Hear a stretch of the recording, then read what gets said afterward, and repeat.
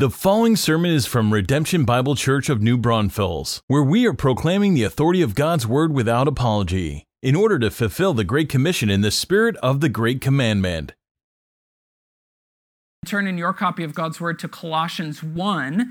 Colossians 1, we start a new series today entitled Incomparable, the Greatness of Christ. And in order to do so, I joked about a giveaway, but I do actually have a giveaway this morning. I have a scripture journal. So the Crossway does these super awesome scripture journals, I guess you call it. That's what it is called.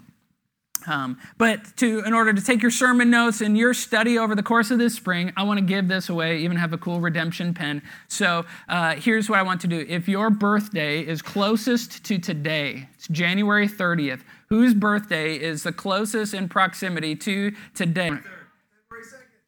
February 2nd back there? Okay, that's what, 3 days? 4 days? That's at Wednesday?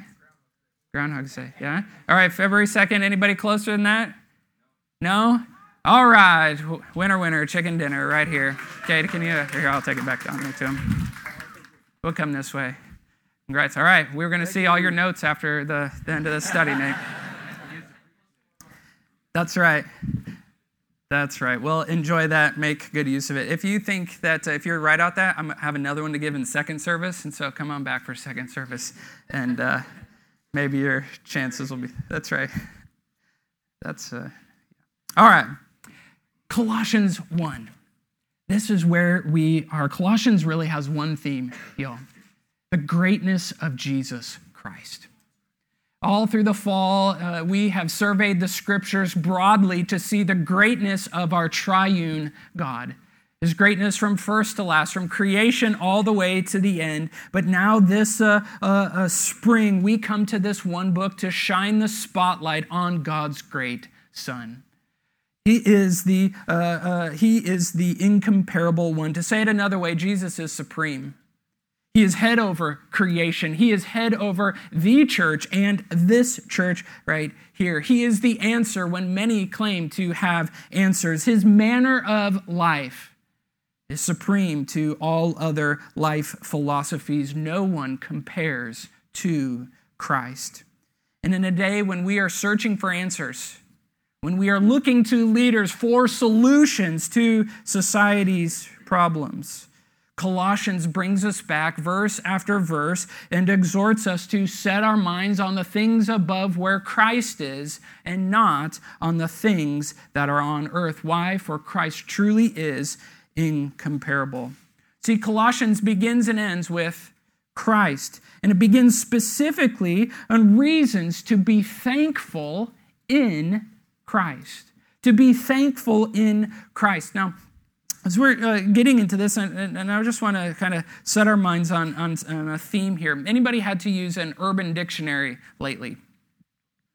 And some words, like we live in an age where like their meanings are constantly changing, aren't they?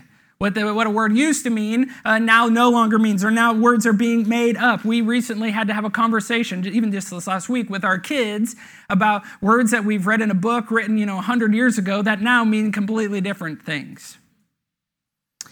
And so we begin to look at this. Maybe you're the type that make up words, or you change the meanings to words. As you get to know me, you'll soon discover that I also like to make up my own words. Maybe you need some Cushman jargon dictionary. Sometimes it's just silly gibberish. I apologize if in conversations with me or my wife, actually I don't apologize, but it's my kids, and a word comes up like slarmy. Slarmy is a word that's like something that's exceptionally disgusting and slimy and all that. I don't know where it came from, but it's or acronyms. Make up acronyms like GWATs. If you're in our small group, you know what a GWAT is. Giant waste of time.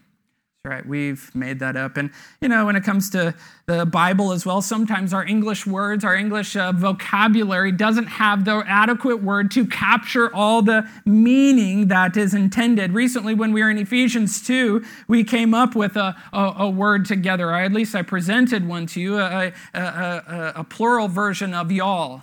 Remember that word? Wall. We all, as the body of Christ, we all are in this together. And really this morning, as we come to this thankfulness for the family or community of faith that we'll see in our verses here, I have a new word for you, the community. The community, this combination of our family in Christ and the uncommon community of God's people that hopefully it really captures this biblical concept of our relationships that we have as believers. More than just biological family, more than just friends or acquaintances, more than just the proximity of a community. It is the community of faith, a people to be thankful for. As we read our verses here in just a moment, you begin to see Paul has a deep gratitude to God for these people that he had never met before, actually. Paul is in a Roman prison, same way when he was writing the book of Philippians, was in a prison, but he had not met them, and yet word had reached them about their reputation. And two things really stood out about this people and the church, their community of faith is one, that they had a genuine faith in Christ, a genuine growing faith in Christ. And two, there were some theological errors that were creeping into the church in the form of this Gnosticism or a enlightened understanding of conspiracies that were gripping these new believers. Second is showing up in the form of legalism, of adding the law, these Judaistic traditions to the following Christ. So as you'll see, as we take on Colossians together, the Apostle Paul will correct these. But first, he begins with a note of affection. He is overflowing with gratitude to God for them. And so we could sum up our verses like this: thank God for the family of faith. Colossians begins on this note, thank God for the family of faith. And so before we go any further, let's look at the scripture. Let me read it for us, and then we will dive in a little closer. It says this, Colossians 1, beginning in verse 1, Paul, an apostle of Christ Jesus by the will of God, and Timothy, our brother, to the saints and faithful brothers in Christ at Colossae, grace to you and peace from God our Father. We always thank God, the Father of our Lord Jesus Christ, when we pray for you, since we heard of your faith in Christ Jesus and of the love that you have for all the saints, because of the hope laid up for you in heaven. Of this you have heard before in the word of the truth, the gospel, which has come to you, as indeed in the whole world is bearing fruit and increasing, as it also does among you since the day you heard it and understood the grace of God in truth. Just as you learned it from Epaphras, our beloved fellow servant, he is a faithful minister of Christ on your behalf and has made known to us your love in the Spirit. This is God's word for God's people. See, church, when your faith is under scrutiny, want speaking in people to give thanks to God for, the type of people to give thanks for. And there's really four things that stand out to us this morning. We should be thankful for the people that are glad to be in the family. The people that are glad to be in the family, and for those that are glad to, that want to be in the family. And so Colossians, this letter begins like letters began in those days. Now, you know that the Bible is written in many different genres of literature, right? That's news to you. Take note of this. The Bible is written in many different genres of literature. There's narratives, there's poetry. In much of the New Testament, these smaller books with names harder to pronounce are letters or epistles. And how they wrote their letters was different than how we write our letters. So just think back. How many of you have written a letter recently anyways? I received a nice note this week. Thank you for that. But we start our letters, and what's kind of that first line? Dear whoever we're writing to, right? The recipient of the letter, and then we have the body of the letter, and then at the end, we sign our names, right? Sincerely, yours truly, you are loved, grace and peace, however we do it, and then your name. Well, in these days, the letters were very different. It's actually kind of smart. It's helpful because you now know who it is to write, and you don't have to wait till the end or skip to the end to find out who is sending you the letter. Paul and Timothy are writing this letter to the saints and faithful brothers at Colossae, a city there in what is now modern-day Turkey. And so Paul is writing to them, and notice the familial language just in the opening verses here. He calls them brothers. He says, Timothy, our brother, a collective, not just my brother, but our brother here. And he's bringing them back to their identity right from the get-go, which will be a theme all throughout Colossians. He will, Paul, before he makes these exhortations or commands, he will remind the believers there of their identity, that they are chosen and holy and beloved in Christ. Now, because of this, go live this way.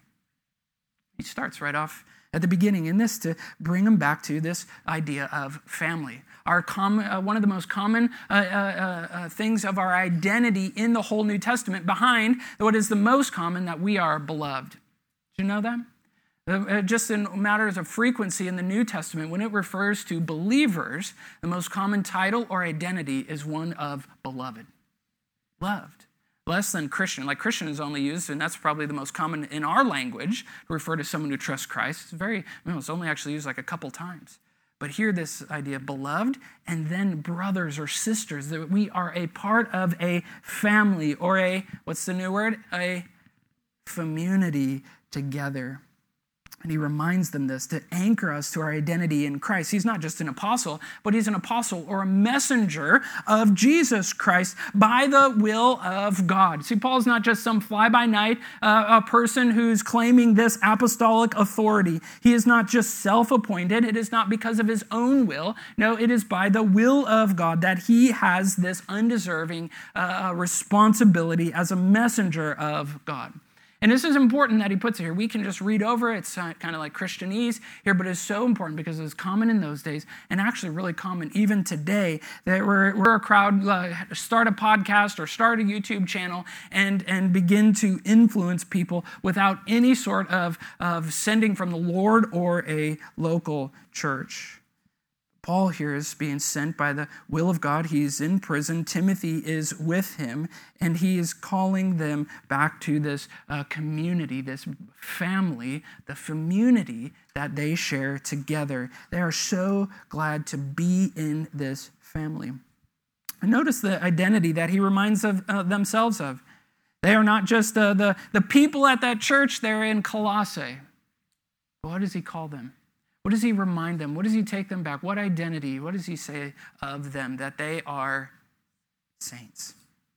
Holy ones, set apart ones. And I know in some traditions here in our world, they like saints is like this word for like extraordinary Christians, right? The professionals, those who can do miracles, right?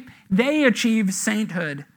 But let me just remind us again, that is nowhere in the scriptures. That is a man-made tradition. Saint is a title, is an identity for everyone who trusts in Christ. It is not based on anything that you did, but on everything that Christ did.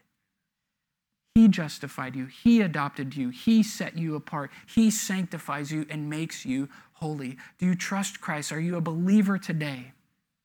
Guess what? You are a saint. A saint, one who has been set apart from his sins, saved because of what Christ has done. You are now set apart. He calls them saints and faithful brothers, siblings in this community.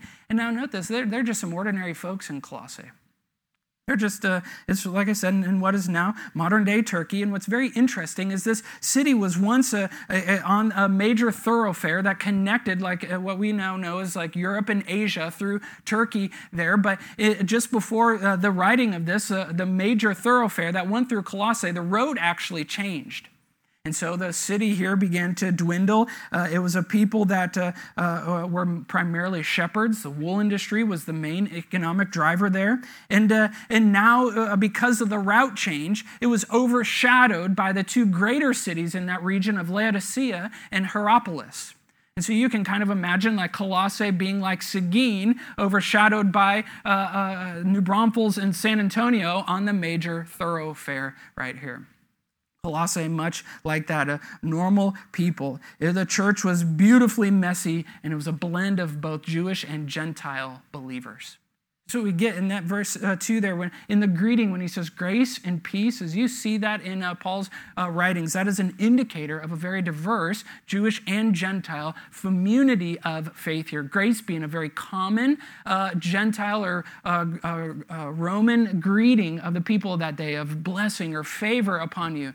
And we're, I think, familiar enough with shalom or peace being a Jewish greeting. And so Paul brings these together to greet this beautifully messy blend of Jewish and Gentile believers into the reading of his letter. But all of it is laced with these opening lines here, is laced with this gratitude to be in the family of faith, even though they are people he had never met. People he had never met, but thankful for God's adoption into the family that they share all around Christ. Isn't that something that we say around here often? We're a people that really, we have a variety of interests, a variety of backgrounds. We come from different places. We do different things throughout the day. But what is it that unites us together?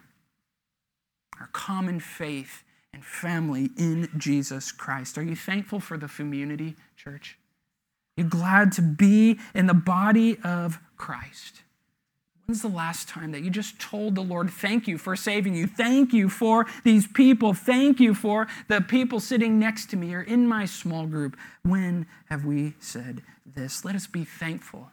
The type of people to be thankful for are the ones that are glad to be a part of it. But there's a second attribute of a type of person to be thankful for, and it's those that pray gratefully. He moves right on the introduction there, the salutation. They're glad to be in the family. But then he begins with this claim to prayer. In verse 3 here, it seems like a pretty bold statement from Paul, right? We try to avoid, or at least we should, avoid the superlatives like this. Like Paul says, we always thank God the Father of our Lord Jesus Christ when we pray for you. And maybe you're not as skeptical as me, but I read that, I'm like, really, Paul? Always thank God. Like you either don't know these people or you are just like an extreme optimist here. You always thank God. I don't know. Well, I don't think this is the case. Don't be as skeptical as I am when I read this. I think like there are people that just are genuinely thankful, and it comes out in how they pray and how they speak. Isn't that where gratitude really comes out the most? A truly grateful person, it comes out in how they act, how they speak, and even how they speak with the Lord. I have a friend who's a fellow elder at my center. He still models this in his life and in his prayers and in his ministry. He is like the most thankful guy I have ever met. Always telling me thankful. Always, I appreciate you, brother. And not just me, but to all people. To see it come out in how he would lead God's people in his teaching and how he would shepherd and step into hard situations as an elder. He just oozes with gratitude. He's a guy that can say this. He always thanks God, and I'm thankful for him. Do you know a person like that? Is there a person in your life, in your family, in your church, in your small group who just seems to be oozing with prayers? Now, Paul, he says this, and he also commands others to the Thessalonians in 1 Thessalonians 5. What does he tell them there? To rejoice always, pray without ceasing, and in everything give thanks. For this is the will of God in Christ Jesus for you. And we read that and we're like, how in the world do we do that? In everything? Yes, in everything. And this is really a mindset. It's a spirit-enabled, grace-enabled way of living. Because to give thanks in our prayers all the time, it's easy to do so when things are easy, isn't it? When we are being blessed, when we have all we need, when we are physically comfortable, it is then we can thank God for our many blessings, right? Absolutely. But when is it much more hard?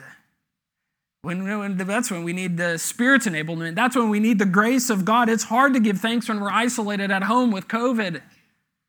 It's hard to give thanks when we are feeling the sickness and we're feeling the weight of whatever it is, that we've caught here. And yet, even in the midst of it, as we are praying and as we're praying for one another, we can thank God for his nearness to us, even in the midst of our isolation. This is how we pray for one another. This is how we pray for ourselves. When it's hard, it's grace-enabled to give thanks when the job that we wanted, we didn't get. Whether we were overlooked for an unjust reason or we just somebody better qualified for us, but we really wanted the outcome. and it didn't get it, we can, even in the midst of that, thank God for his infinite wisdom in those situations where he knows better. We can thank God for his constant provision, that he has never left us nor forsaken us. It's grace-enabled, it's spirit-enabled to give thanks when our kids are driving us bonkers, right? When obedience seems to be a forgotten attribute. Even in the midst of that, it's grace-enabled, spirit-enabled to thank God for the privilege to disciple these kids. To thank God that we have the kids, that he would give us this great responsibility. But see, in this is a manner of life that we are living. This is the manner of life. These are the type of people who are always thanking God like this in their prayers. Can we be a church that are praying this way for one another? Praying and saturating our prayers with gratitude, thanking God for that. And if you have people like this, keep them close. Keep them close, learn from them, get real with them. And thank God that Redemption is full of people who pray in this way. These are the type of people to give thanks for. There's a third attribute here, type of people to give thanks for. It's those that love the gospel. Those that love the gospel. Look how he continues on here. And after the salutation, he says, I'm praying for you since we heard of your faith in Christ and love for all the saints because of the hope laid up for you. So these are people that he's never met, but there are people with a genuine reputation of faith in Christ. And it's the classic triad that we see in the New Testament of faith, love, and hope. And they're all connected. So here's the thing, if we are in Christ, then this is true of us. These are attributes that we have. If we're in Christ, we have faith in him, love because of him, and hope because of him. And so look at the connection there in verse 4. He's like, we heard of your faith in Christ Jesus, and out of that then a love for the people that we like, right? What does it say? But a love that you have for all the saints. All of God's people. See, a genuine faith in Christ shows a love for the church and also a hope for heaven. Faith breeds out of it love and hope, a hope for better days ahead, a hope for eternity with Christ. See, there's no faith in Jesus without also a love for God's people. There is no isolated faith. There is no individualized faith. Yes, it's a personal faith in Christ, but it always comes with it a love for the people of God, for a love for the people that God has brought together into this church. See, faith involves both an out of and an into. And out of a rescue out of our sin and a birth into then Christ's body, which is the church. Gospel, the good news of Jesus Christ, involves both. Out of sin and into Christ, into his body, into the people of the heart. But this is true. See, these are the type of people to give thanks for that love the gospel, that love us, that love Christ, that are reminding us always to come back to this good news. That's what he says of this. You have heard before in the word of the truth, the gospel, the good news of Jesus Christ, that Jesus came to save sinners. A God who is holy, and we who are not, we whose sins separated us from this holy God without hope in this world, yet Christ came, lived in our place, died in our place, and rose again that we might live forever. And by repenting of our sin and believing in Christ, we walk in this newness of life every single day and have a hope for eternity. That deserves an amen right there, right? For this is the gospel, the good news, the word of truth. And you know what? I give thanks for you who love the gospel. I specifically give thanks for Pastor Eric. He is one who is constantly bringing me, and I hear him bringing you back to the gospel all the time, reminding you to preach the gospel to yourself, of taking your circumstances, your issues, your things back to the gospel and through the lens of who Christ says you are now and what happened at Calvary and what is true of you now. The day we've met Eric, he's a church man. He's one who loves the saints. He loves God's people. He loves you, and he is eager for heaven. Give thanks for men like him. Who do you know like this?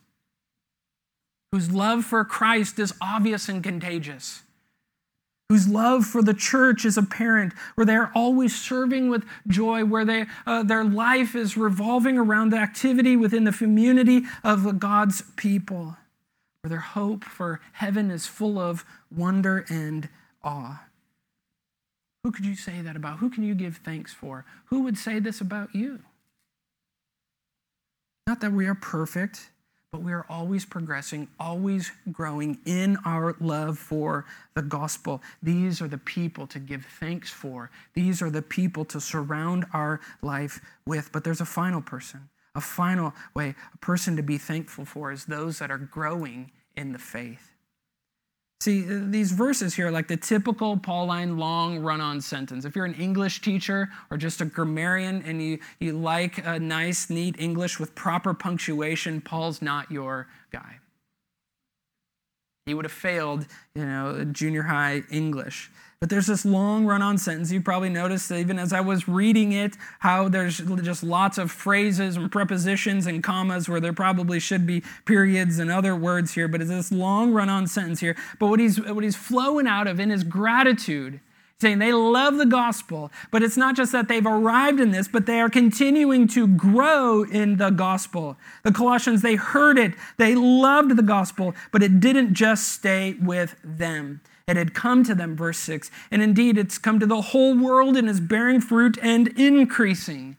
See, if you picture the gospel and the spread of the gospel like a tree that is growing with multiple branches and limbs off of it, the gospel tree branch wasn't stunted there in Colossae, even though the road had changed and their city might be dwindling, yet the gospel was growing through them. It was bearing fruit and growing new branches through them as more and more are coming to Christ. And Paul highlights really two types of growth in the verses here. Two things that he commends them for and gives thanks to God for: this gospel growth, the advancement of the gospel in new places amongst new people, but also a godly growth. Why? For in there individually they heard it, they understood, and they bore fruit. A fruit that showed itself in love, but it also showed itself a godly growth in leadership. As this man Epaphras is called out here as one who has been understanding and growing and leading them in the gospel. His maturation as a godly leader. He's called both a slave and a deacon, or a servant there, literally slave. He's a fellow slave together. Paul's using this, not a derogatory language, but actually commendable language here, that they together serve Christ. They are owned by Christ, and he is a faithful, it says minister in the ESV, but literally deacon, diakonos in the Greek here, of Christ on your behalf. It's likely that Epaphras heard the gospel from Paul in one of his missionary journeys, as Epaphras may have been in Ephesus or one of the other cities. As Paul was preaching the gospel there, he was saved and come to Christ, and then he brought it back to his city and began telling others, and now this church is blossoming because of this man's faithfulness to bring the word of God there. But Epaphras is growing, but he's not just about his own growth, but also he desires their growth. Look, just flip over to chapter 4 with me for a second, and you'll see another reference. In the ending of the letter, Paul refers to Epaphras in verse 12. Now, mind you, get the scene here. Paul in Rome, a long way away. You can even picture it in your mind. I don't know the miles and all that, but you know where Rome is? You know where Turkey is on the map? If you don't, see me afterwards and we'll get a map out. Okay? It's a long ways. But Epaphras has made this journey. He's made the journey to go visit Paul in prison. He's brought this report, and look what it says about him in Colossians 4:12. Epaphras, who is one of you, a servant of Christ Jesus, greets you, always struggling on your behalf in his prayers, that you may stand mature and fully assured in all the will of God. That's what a testimony, what a reputation of this guy. Struggling in his prayers. Now, how many of us struggle to pray?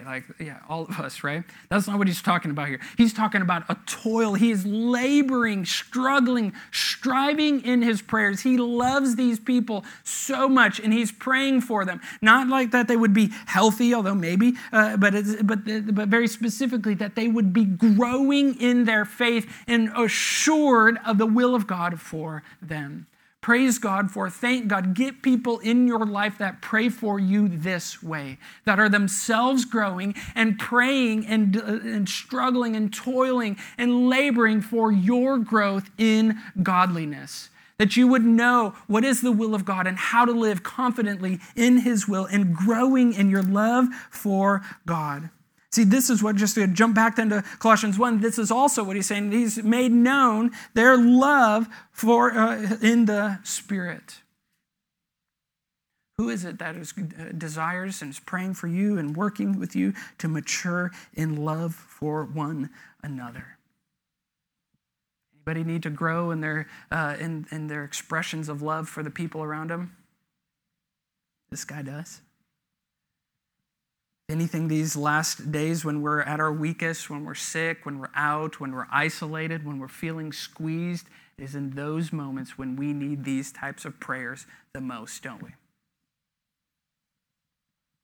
But thank God for the men and women in your life who model this, who refuse to settle for who they themselves are, always learning and ever growing. Always learning and ever growing, where the gospel is bearing fruit in their lives and the lives of the people around them. See, it's popular today to cancel people, right? You hear them a lot. To cut out the toxic or the negative people in your life. You know, someone says or posts something that you don't like, and what do? Unfriend. Block them. We did a podcast a while back on this very concept, if you want to flesh it out here. And here's the reality. There may be some influences that you do need to cut out of your life. However, more importantly, is that we are intentional about the type of people that we put into our life.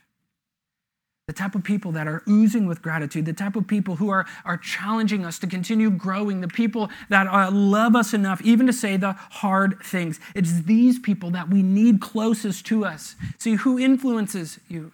From whom do you learn? By whom are you discipled? Whose work ethic or marriage or parenting or retirement life or study habits or career path are you seeking to emulate? Find the person that is still growing, that is ever learning. They may be older than you, they may be younger than you, but find that person who loves the gospel, who's prays gratefully, who's glad to be in the family, who is a person of the church. Get them close. You may be asking, well, I don't know. I don't have this person in my life. How do I know if this person is? Well, are they regularly talking about what they are currently reading or listening to in the Scripture? Are they the type of person that is quick to pray for you and to pray godly, robust prayers? Are they the type of person that is consistent in their character, where their progress is evident to all? They are regularly self-disclosing, talking about their struggles and their joys and the things of their life, where you know them and they're not a mystery. They're demonstrating this biblical love full of grace and truth. Get them close, keep them near, initiate, ask, and give thanks to God for them. If you do have this type of person, be like Paul, send the text, send the letter even today, and let them know of how grateful you are for their influence in your life. Maybe you're asking, well, I want to be this type of person. Well, how do you do it? They'll do these things to the glory of God and not to the building up of our own reputation, right? So as you find these, it's what others are saying. It's not to build our own reputation, but we're finding the people. We're living a life full of gratitude for the grace of God, the peace of God towards us. See, we're all in this community together, aren't we? We're committed to growing in Christ, thankful for our salvation and thankful for the people of God to do life with, thankful that we don't have to do this alone. As we commit ourselves humbly to these things in our own community, through us, all to the glory of God. And that's what we want, don't we? This is a church to be thankful for. Let's pray together.